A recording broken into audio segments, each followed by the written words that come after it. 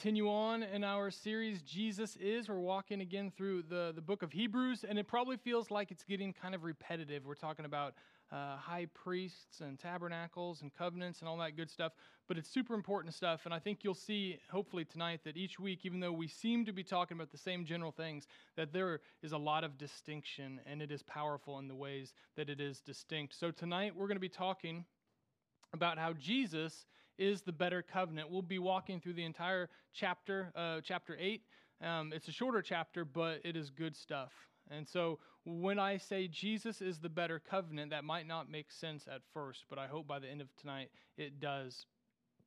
This past Monday night, I came home from work. I was tired. I just wanted to relax a little bit. The day was unwinding.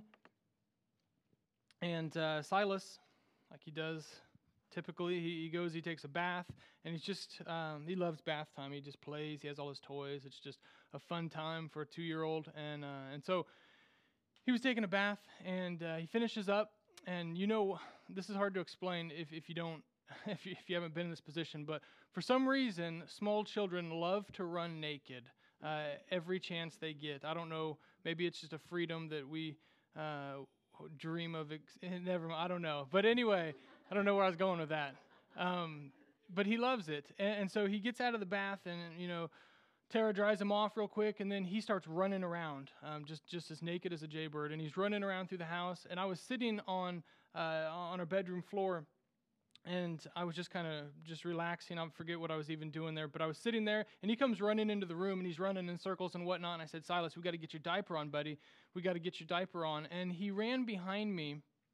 And so I didn't see him for a split second, but I told him right before he ran behind me, I said, we got to get your diaper on, buddy. And in an instant, like without, I'm tired, I'm not thinking.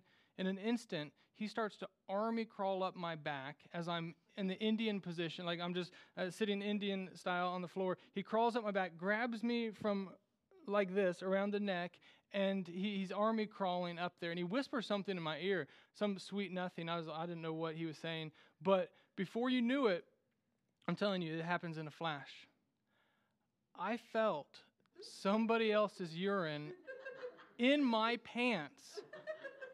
And I thought to myself, what in the world just happened? I was startled, and I was just like, I know what that is.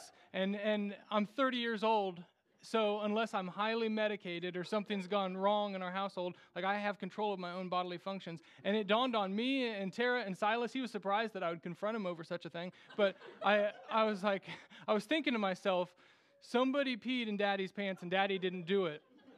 Does anybody know who did it? And he had peed down my back and into my pants. And he, of course, when confronted, he runs off and runs down the hall. And I was sitting there thinking to myself, like, I don't know, you just have those moments where you're just like, how did I get here?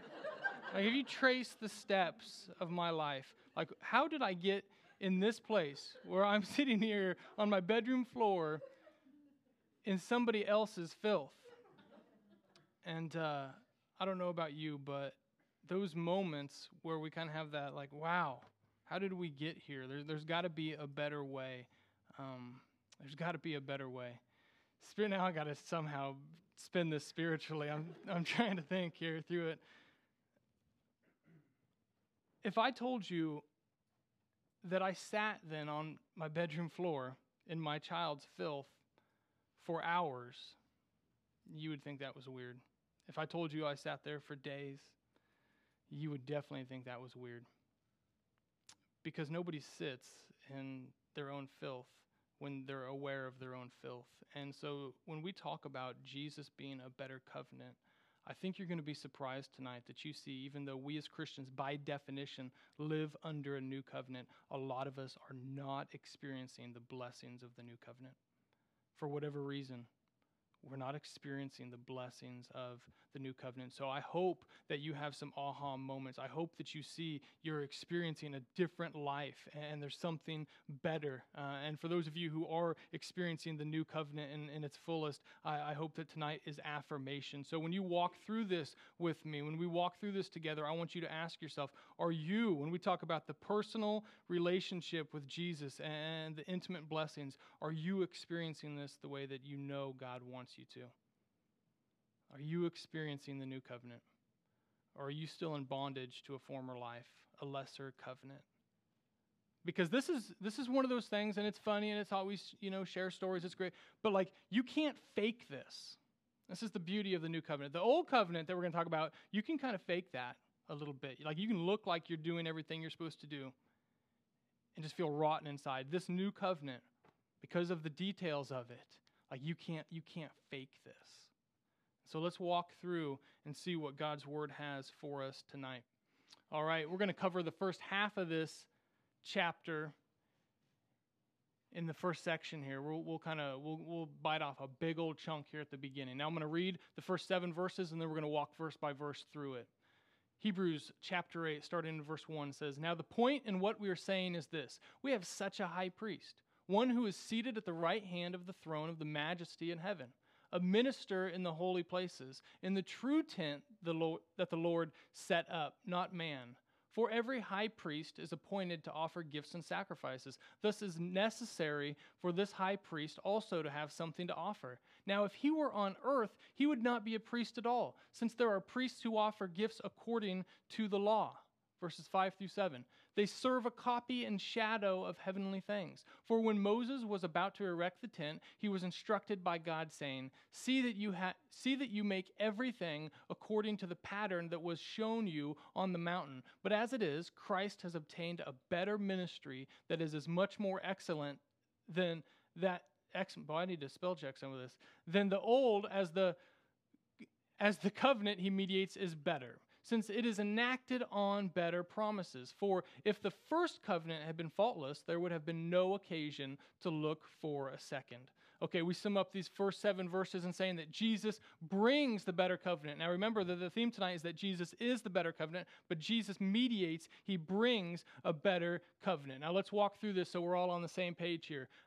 Verse 1. Remember, we're referring back to chapter 7, Melchizedek, high priest, whole nother priestly order, complicated stuff, but we spent all last week talking about it. So now the point in all of that is that we have such a high priest. He just got done saying there's a perfect, holy, blameless, spotless lamb that's been sacrificed for us. That is Jesus, and he is interceding for us right now. And then that reference there, that he's seated at the right hand of the throne of the majesty in heaven, we hear Jesus say, "I'm going to the right hand of the Father." When he ascends from earth after his resurrection, he says, "I'm going to go do it. I'm going to intercede for you guys." So if you want to know where I am right now, till I come back, I'm going to be interceding for you at the right hand of the Father. And then we see this reference to the earthly tabernacle. Now you're going to see this copy, the shadow, this example, earthly things representing beautiful heavenly realities. And it's saying, listen, you thought the tabernacle, the temple, all that good stuff on earth is great. Jesus represents going into the holy place in heaven. He's right there in the presence of the Father.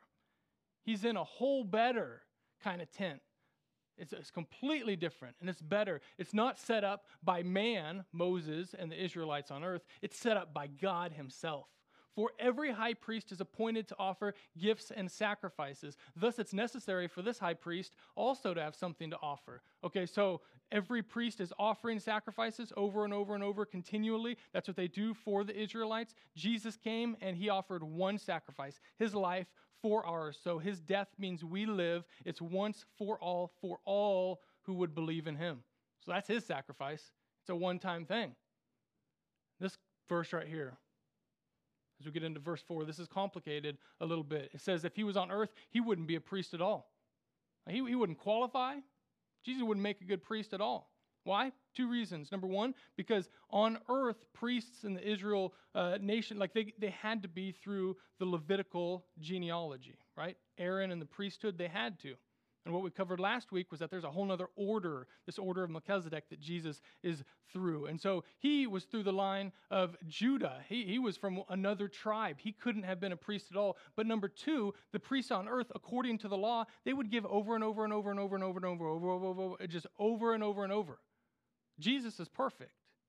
He's not like these flawed priests on earth who you sin once, hey, we'll offer a sacrifice. You sin again, we'll offer another sacrifice, and we'll just do it relentlessly. Jesus is perfect. He sacrifices once. There's no need for any more sacrifices.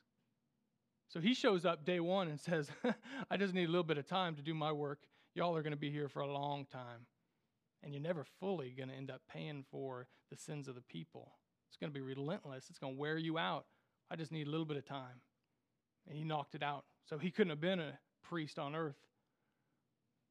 And then it says that they serve, the priests on earth, they serve as a copy and shadow of heavenly things. Everything in the Old Testament, some of us wonder, why even have the Old Covenant, the Mosaic Law, all that stuff in the Old Testament? Why have the sacrifices? Why have everything? Well, it plays two really important roles. Number one, the Old Testament and the Old Covenant, the Mosaic Law that we talk about, it showed us our need for God's grace.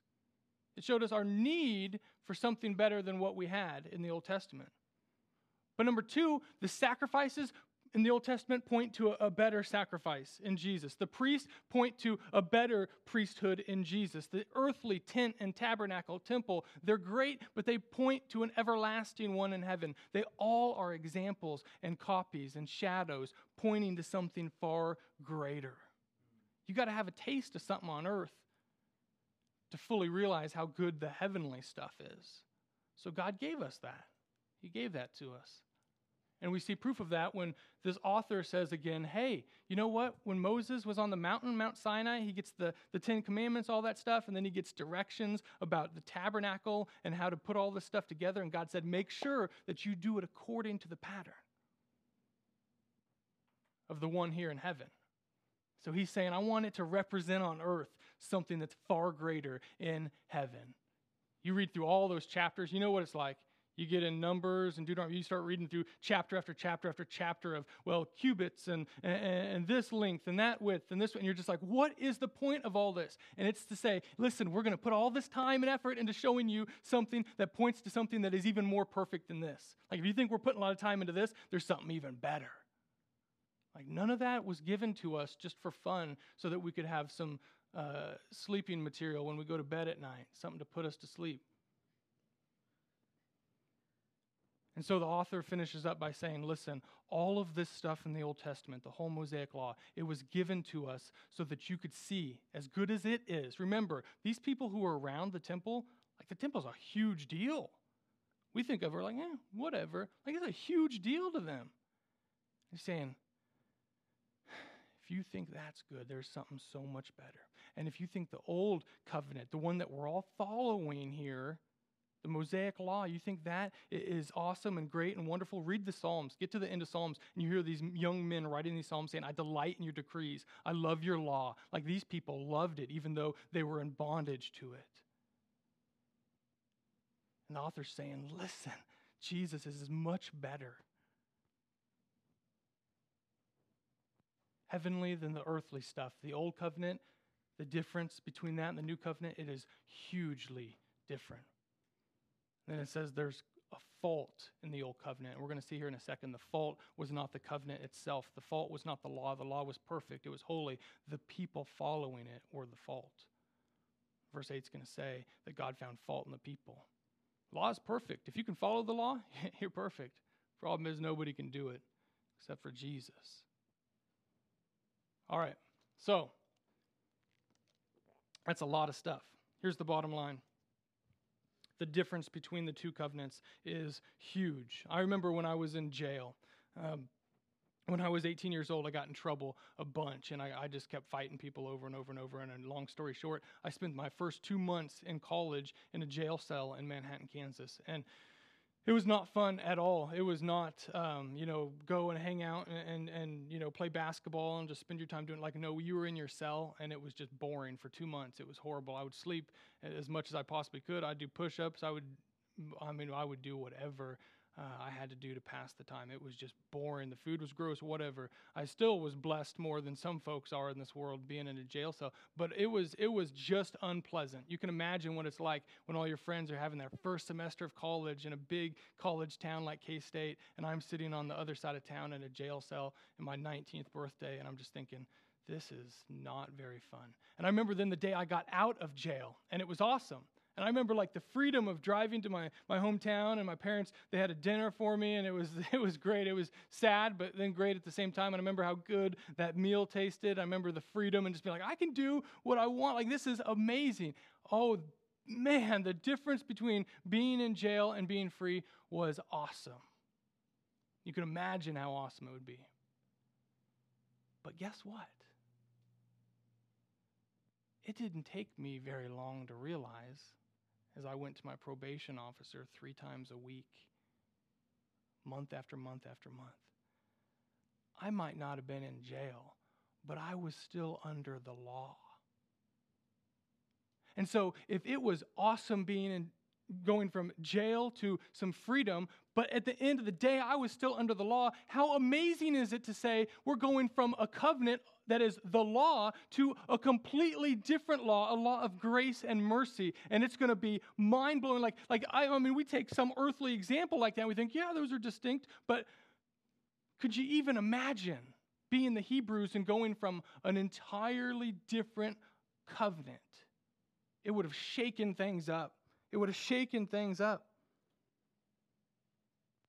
It's a brand new reality. So what are these 2 different covenants? When we talk about the 2 different covenants, and we're gonna flesh this out tonight, but when we talk about it, we're talking about not only the new covenant we have now in Jesus, but there was lots of covenants in the Old Testament. Okay, Noah had a covenant. David, there's covenants there. There's covenants throughout the Old Testament, and 4 or 5 or 6 major ones. And so it's important to understand, we're talking about the law of Moses, the 10 Commandments, and all of the rituals and different things that come along with that. That's the covenant we're talking about. Now, that covenant was not given to the people in Israel just in a vacuum all by itself. It was given to them several hundred years after God had said through Abraham, I want to have a covenant with you, and you're going to be my chosen people. You're going to be my children, my nation, and you're going to go to a promised land, so you're going to have lots of offspring. It's going to spread. It's going to be great. You're going to have lots of land. It's going to be wonderful. And then, hundreds of years later, as they're going to the promised land, God then gives them the second covenant, the covenant we're talking about. That's the law. So here, you got to have some rules to live by. So that's what they're coming from. So it doesn't sound that bad. Matter of fact, if you take it and relate it to what we have in America, if you think about it, those original covenants, it was basically saying, hey, listen, you want to go, you want to get raised up, you want to go to school, go to college, get married, have lots of kids. That's wonderful. Have a great covenant with your spouse. Maybe you could get a house, right? You could maybe get some land, and you can get some cars and trucks and whatever you want to drive around. Like, you can have these things. It's awesome. And then you can have some religion. Like, you can go to church and you can read the Bible sometimes, and you can have this relationship with God, but just not really relationship kind of. It's more like a religion, like, it's not that crazy different than what most of us stumble into here in America. It's really not that different. And that's what they had. Like, that was their covenant. And in of itself, those things aren't bad. But like, they're starting to see, like, maybe this is as good as it gets, right? Maybe like just having a bunch of kids and getting married and having some land. Like, maybe this is the blessing that is of all blessings. Maybe this is the great thing. And these Hebrews reading this book, they were considering going back to this and being like, maybe that life was better than this new one with Jesus. Because now we're getting persecuted, and it's kind of scary, and it's hard. Like, they were struggling with that. But this new covenant is different. This new covenant's different, because you can take the old covenant. Man, I'm telling you what, there's a lot of people who come in here on Sunday and they, again, by definition, call themselves Christians. I live under the new covenant of grace and mercy with Jesus. And they make it a lifestyle that looks a whole lot like the old covenant. They just shake a little bit of Jesus onto this old, lesser covenant. And they're deceived every step of the way, and they wonder why life isn't a little bit better, why they're not experiencing God more. So this new covenant is not saying like, hey, you're going to have lots of children. It's saying, hey, you're going to be the very children of God, adopted into his family. You're going to be not only have Jesus as Lord, but also as brother. This is going to be great. You're not just going to get land. No, it's not about land on earth. This new covenant is about being citizens of heaven. It's going to be so much better. You ever feel like you just don't belong here? Like, yeah, that's put in there by God, because you don't really belong here. So don't get too comfortable. And you're not going to just have this religion and these rules, but you're going to have a brand new heart. And you're going to be born again, and you're going to live in a new reality as a child of the King. This would have been a huge change of thinking. Huge change of thinking. And you say, well, the whole point of this is that Jesus brings a better covenant. In verse 6, It says that Jesus mediates. He mediates. So he's not just that he and the relationship with him is the better covenant. It's that he is the mediator. So this legal term of him being in between us and God, how priests were mediators between mankind and God. Now Jesus is doing that. So you don't just come through Jesus, but you come to Jesus. And so you can ask yourself tonight, as we're walking through this, and you think, well, am I experiencing the new covenant blessings of this relationship, this thriving, intimate relationship with the God of the universe? Listen, you can always know whether you're experiencing it by who you're going to. Because if there's only one mediator between man and God, if you find yourself overwhelmed by the drama and the worries of this world, it's probably because you're looking for somebody else. And we talk about this week in and week out. But if you know, hey, and I know this sounds so simple, but we've gotten to the place in the church where we say, hey, how's your relationship with God? Are you reading your Bible? Are you talking to him? Are you obeying him? How's all that going? And we just get so nonchalant about it. And then we go on and we say, it's not that great. I'm kind of struggling, but it's just kind of over here. And we kind of push the whole new covenant and all of its blessings to the side. And then we talk about, well, I want to know God's plan for my life and whatnot. I'm just kind of deciding some things at work and this and that. And it's like, are you kidding me? Like we as the church are pushing the new covenant to the side so that we can get back to the old covenant. And so if you want to know, are you experiencing the new covenant promises, you got to take those questions serious. You got to be like, listen, if Jesus is the mediator of the new covenant and I'm not spending much time with Jesus, chances are I'm not experiencing the blessings of the new covenant. And you find yourself wrapped up in the things of this world.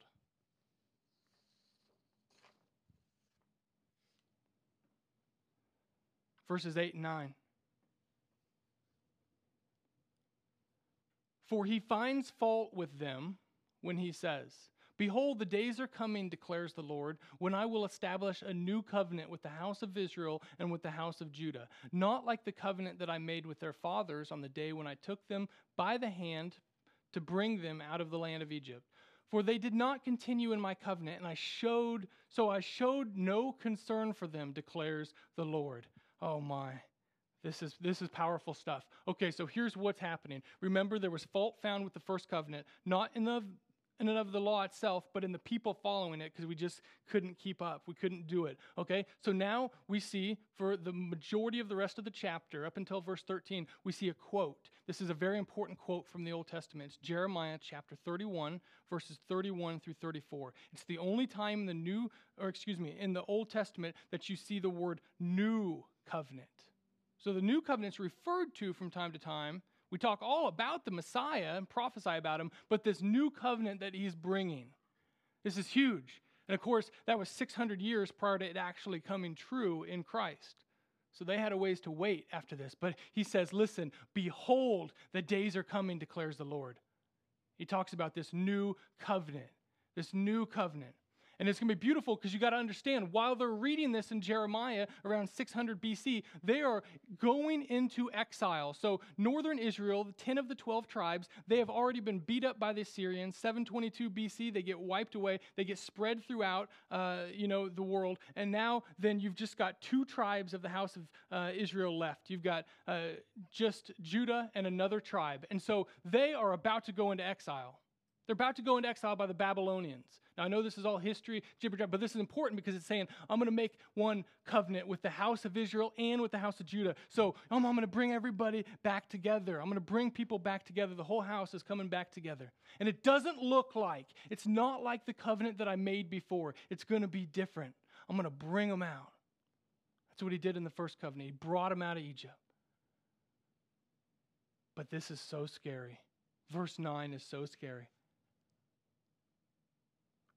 They did not continue in my covenant, so I showed no concern for them, declares the Lord.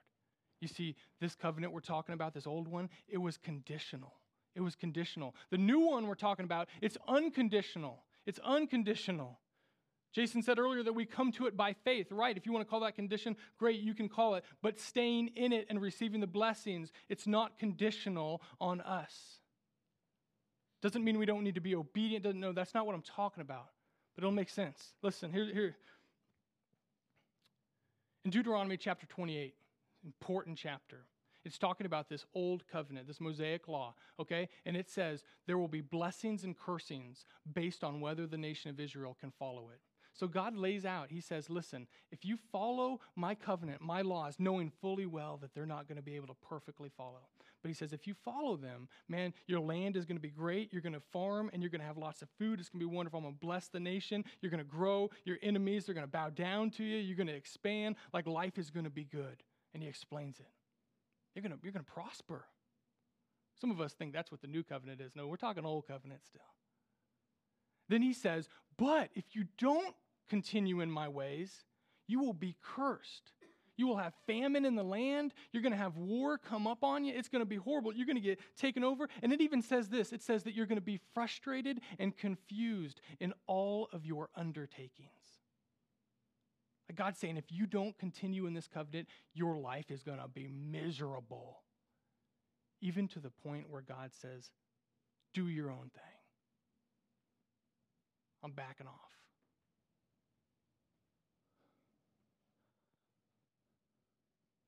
That is scary. Every day when I come home at noon, I walk in through the back door. Then we have a door between our back door and the actual kitchen, living room area. And so I'll come in, and Tara knows I'm coming in, and I'll knock on that inside door, and I'll hear Silas in the living room say, Daddy, Daddy, Daddy. And Tara will say, who do you think it is? Daddy, Daddy, Daddy. And he'll come running up to the door. We do it every day, so he knows what to expect. We have standards. We go through the routine, and it's wonderful.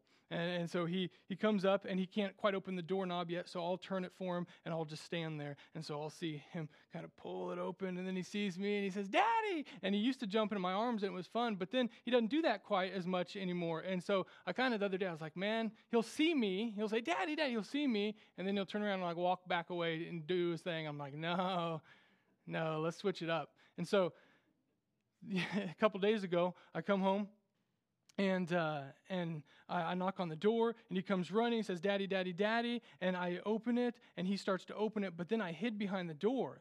And he opens it all the way, and I just wait for a second, and then I jump out, and I scare him. And I saw him shake like this. And without missing a beat, he looks at me, and he can only say a word here and there. He looks at me. Whenever he gets really angry or he's done with his food or whatever, he just says, done. Done, done. He looks at me and he jumps and he goes, done! And he slams the door on my face. And I could see him back there, his little feet. He was pushing that door on my face like he was so sick and tired of me. And he just, done, done, done. And I was just like, I was kind of doing this number, like looking at Tara, like, oh, this is sad. This is horrible. And he just kept pushing. And when I finally got him to open it, he was ticked off. And I thought to myself, wow, this is how a lot of people view their relationship with God. If they don't meet his standards today, or they do something a little out of the ordinary, that they're abandoned. That God says, done! Some of us feel like we're one sin away from him saying, done! And slamming the door in our face. That's incredibly sad. You see, when we talk about the old covenant, for us as Americans, part of us, we love it. This is what capitalism is all about. We love being in a land where we, if we do good and we perform well, have blessings that other people don't. Like we are in the land of opportunity, right? And so part of the old covenant we love. We love like, oh, really? We're going to be blessed if we follow God's commands? Give me a shot. But then there's a flip side that means we got to bear the burden of the consequence if we don't measure up. And that's sad. I remember when I was little, I've got twin sisters that were 7 years younger than me. They're still 7 years younger than me. And I've got older brothers, and my older brothers, they were moving on into high school and whatnot, and I was in junior high, and so I would always find myself like, well, they don't want to hang out with me. And my little sisters, I mean, they're just little sisters. And so, in our tiny little town, there wasn't much to do. And we had these old full-size Dallas Cowboy and Philadelphia Eagles football helmets, and we had shoulder pads, and we had jerseys. We had the whole 9 yards. And I remember when they were like 5 or 6 years old, and I wanted to play football, but there was no one to play football with, I would make them dress up in this football outfit. And they would have these big old helmets on, and they'd just be doing this number, and there'd just be little arms hanging out of these shoulder pads. And they would get out there, and we would go out to the yard. And I would tell them, I'd say, okay, we're going to play one-on-one, and then I'll be like all-time quarterback or something. And I would tell them, this is weird. I would say, okay, like just so for some incentive, if you score a touchdown, I'll give you a donut.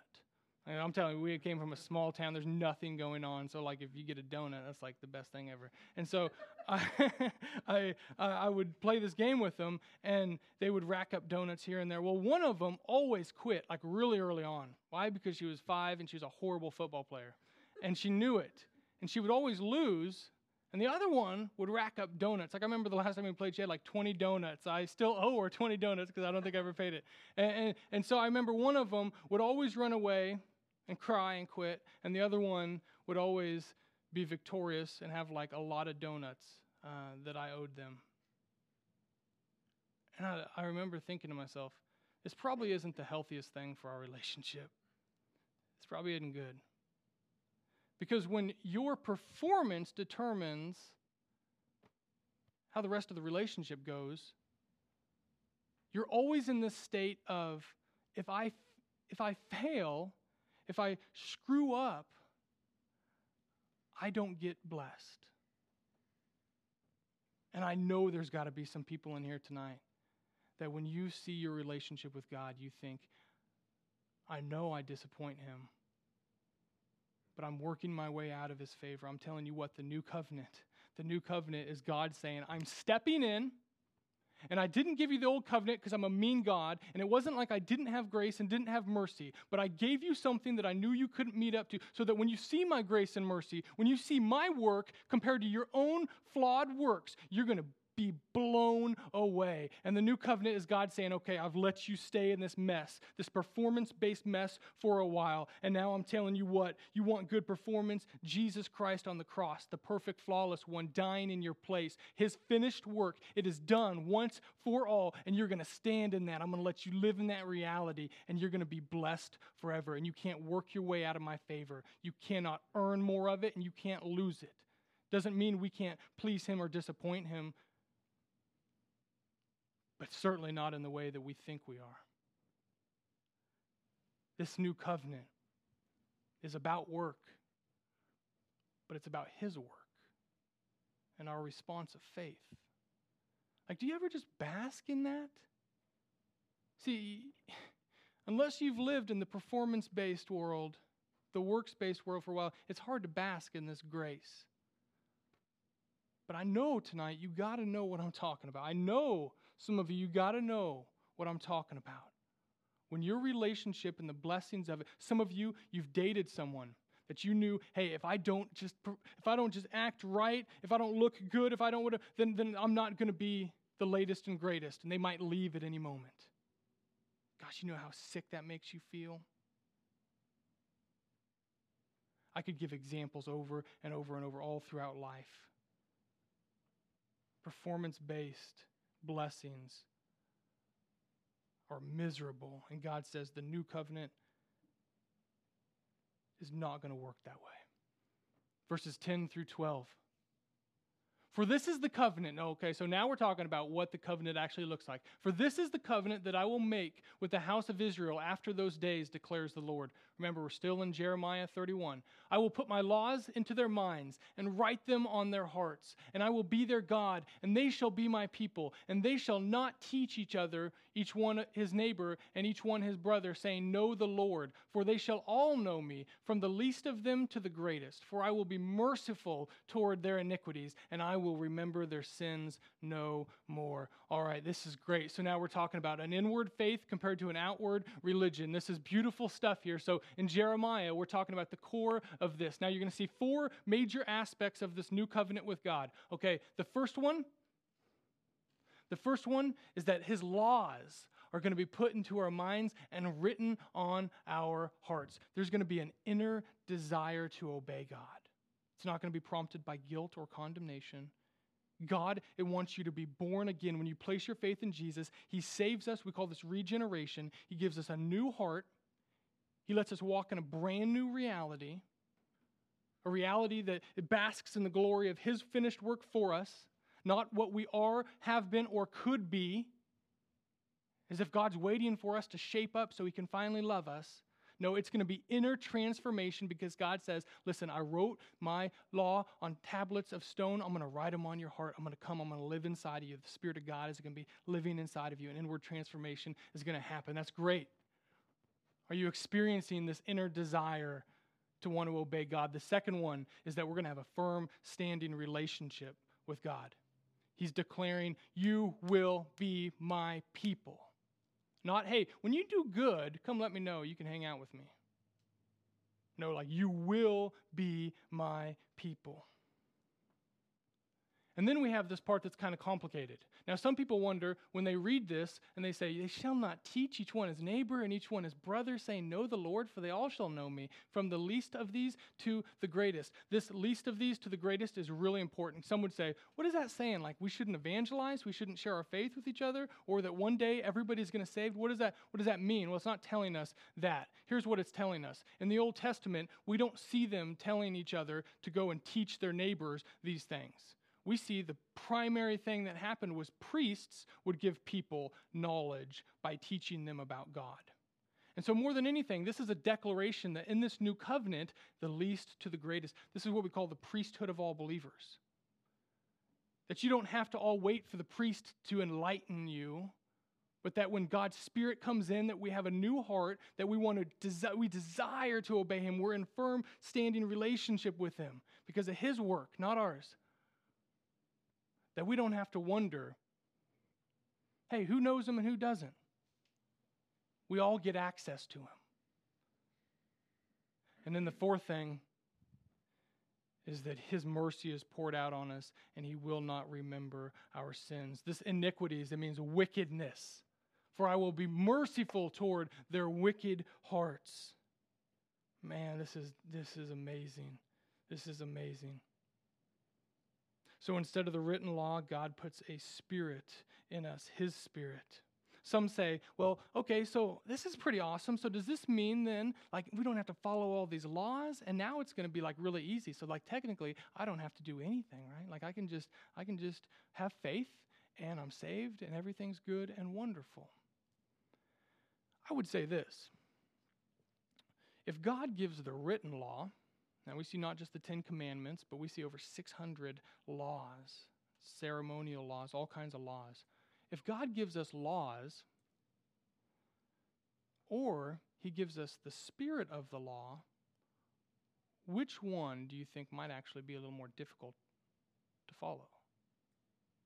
You see, the written law, you can hear about God from a distance, and you can see God wants us to do this, great, wonderful. But if something doesn't apply, like I can still kind of live outside of that here. I got His written law, wonderful, great. But when the spirit of the law lives in you, it's not just God saying, hey, don't do that. That's written in the law. Don't do that. No, when the Spirit of God lives in you, it's actually more strict, but beautiful in an intimate way. It's God saying, listen, hey, Ryan, don't go left. I want you to go right.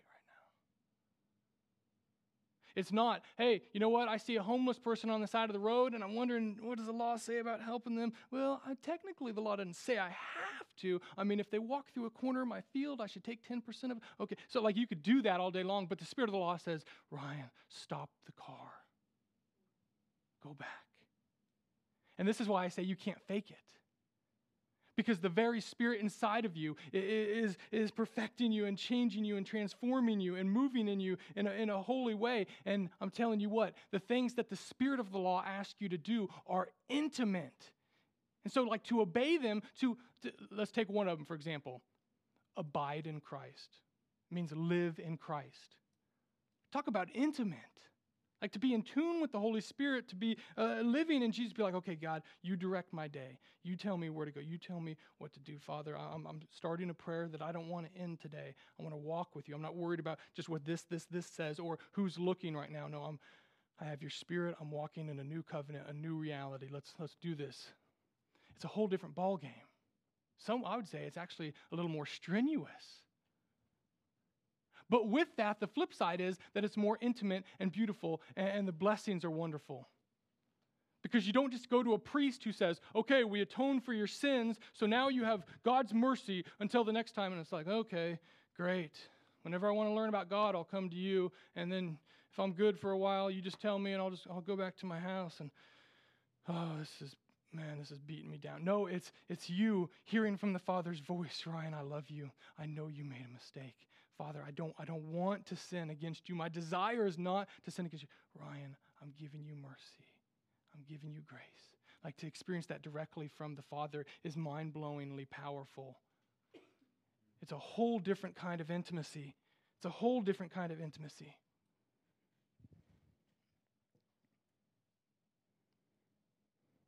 You see, because the Spirit, listen to me, the old covenant is the law written on stone, but it can also be received by hearts of stone who don't really love God, but they look like they have it all together. And I know we say this is happening in the church, but really it shouldn't be this way. Because the Spirit can only rest. It can only come into hearts that are soft and the ground is fertile. Like, it's not, it can shatter hard hearts, but God's not forcing himself onto you. Like, you have to have a heart. It's like people say, well, nobody comes to the cross on their own 2 feet, only their hands and knees. Like, you have to be broken by God. He has to open that heart, and he has to draw you in. So you can't really fake this. You really can't fake it. There's going to be a distinction in what true believers look like. Last but not least, verse 13, Jeremiah quote is done. The author's back to just speaking. And he says, in speaking of a new covenant, he makes the first one obsolete. And what is becoming obsolete and growing old is ready to vanish away. It's ready to vanish away. Let me ask you this tonight. Are you still holding on? Are you like the Hebrew Christians hearing this letter, reading this letter? You know your old way of life. You know the curse of it. You know the relentless burden of it. But you also know some of it wasn't all that bad. When times were good, right? Are you holding on to that even though you've been enlightened that there is a better way? That it's not just Jesus bringing a better covenant, it's that the relationship with Jesus is the better covenant. I remember when I first started looking into God. I moved to Hutchinson when I was 19. After I got out of jail, I couldn't hang around Manhattan. All my friends, they just drank, they hung out, and did things that I wasn't going to do, I couldn't do. I thought, man, I got to do something noble with my life. I moved to Hutch. I go to firefighter school. I think I just got to do something noble. And as I'm down there, I meet a girl. And we start dating, and we're together for a year and a half. She introduces me to Cross Point Church. I start going. We go there every week. We listen to the sermon. We talk about it briefly, and then we don't apply any of it throughout the week. You know what that's like. Hopefully not, but I'm sure we all do. And so we were taking care of the religion aspect, right? It looked like we had that whole thing down. I'd never really let Jesus break into this hard heart. And so then we dated, and on the outside it looked like things were good, but I knew what it was like to really be in this relationship, and it was pretty miserable. I was in turmoil all the time. And I remember thinking to myself as we got closer to the engagement, and then while we were engaged, thinking this is what life is going to be like with this person? And they're probably thinking the same thing about me. And I remember just thinking, like, deep down in my quiet moments, thinking, like, if this is what life is like. And on the outside, people would say, man, you're doing good, Ryan. Wow, you're engaged. You're about to finish school. Like, they would all be clapping. You're going to church. It's great. But I thought to myself, this stinks. If they only knew that I really hate this, they wouldn't be clapping. Of course, compared to being in jail, I'm doing pretty good, right, in their minds. And I remember it got so bad that we were just constantly fighting, and there was nothing in this relationship that was honoring to God, and I just couldn't handle it anymore. We broke up. We ended the engagement. It was miserable, but we did it. And I remember 3 weeks later, I went back to church, and I was walking in, and I saw her family there with a new guy. Now, when I was with her, I had put all my friends, all my family, like all my eggs into one basket. They were all her family and her friends. And so when we broke up, I didn't just lose, a girl. I lost like all my friends and family. But I was coming back to church, and I see her just replace me with this new guy that I didn't even know about. And after we broke up, I found out that she was probably cheating on me, and like all kinds of things started coming out. And I remember her family, I remember looking over there and seeing them laughing with this guy. And I was thinking to myself, oh my gosh, like how can I be so easily replaced? And I remember I went back home and I was contemplating suicide, and I was just thinking, this is horrible. My anxiety disorder had got to the pinnacle of horribleness. I was going to go to the Mayo Clinic in Rochester, Minnesota. I had dropped out of school because I couldn't even go to class. I was just miserable. Within a couple months, Jesus, after knocking for a long time, said, are you going to finally come into this? And I did. And I was taking a leap of faith at that time, but it did not take me very long with Jesus as I saw him heal my loneliness, as I saw him come into my life in ways that like she could have never fulfilled. And I remember then my mind and church and everything changed, and I started to experience the blessings of this new covenant. And I thought to myself, and I've thought ever since then, I would never, ever, under any circumstances, desire to go back to that old relationship and the way things were. But you want to know what? All throughout that relationship, up until the very end, up until the day I gave my life to Jesus, I was begging God to save what I thought was valuable. And he let me go through that. He let me go through that. And on this side of the cross, he says, Ryan, you thought it was good, but you had no idea what good is. I'm telling you right now, church, there's some of you coming in here day in, day out. You know, well, I think I'm kind of growing and it's great. I'm telling you what Jesus has for you is so much better. And once you have revelation that the new covenant and living under this and having freedom, true freedom in Christ, this easy yoke, like whenever you experience, like you can't go back to that former life. And there should be nothing appealing to it anymore. And Jesus is drawing and inviting you into greater depth. And he wants you to experience more and more and more of this grace and this mercy and this beauty.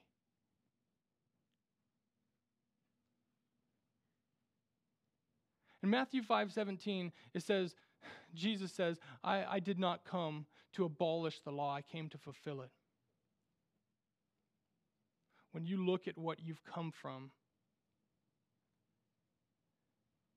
you see that, man, it gets so much better. Jesus is the better covenant.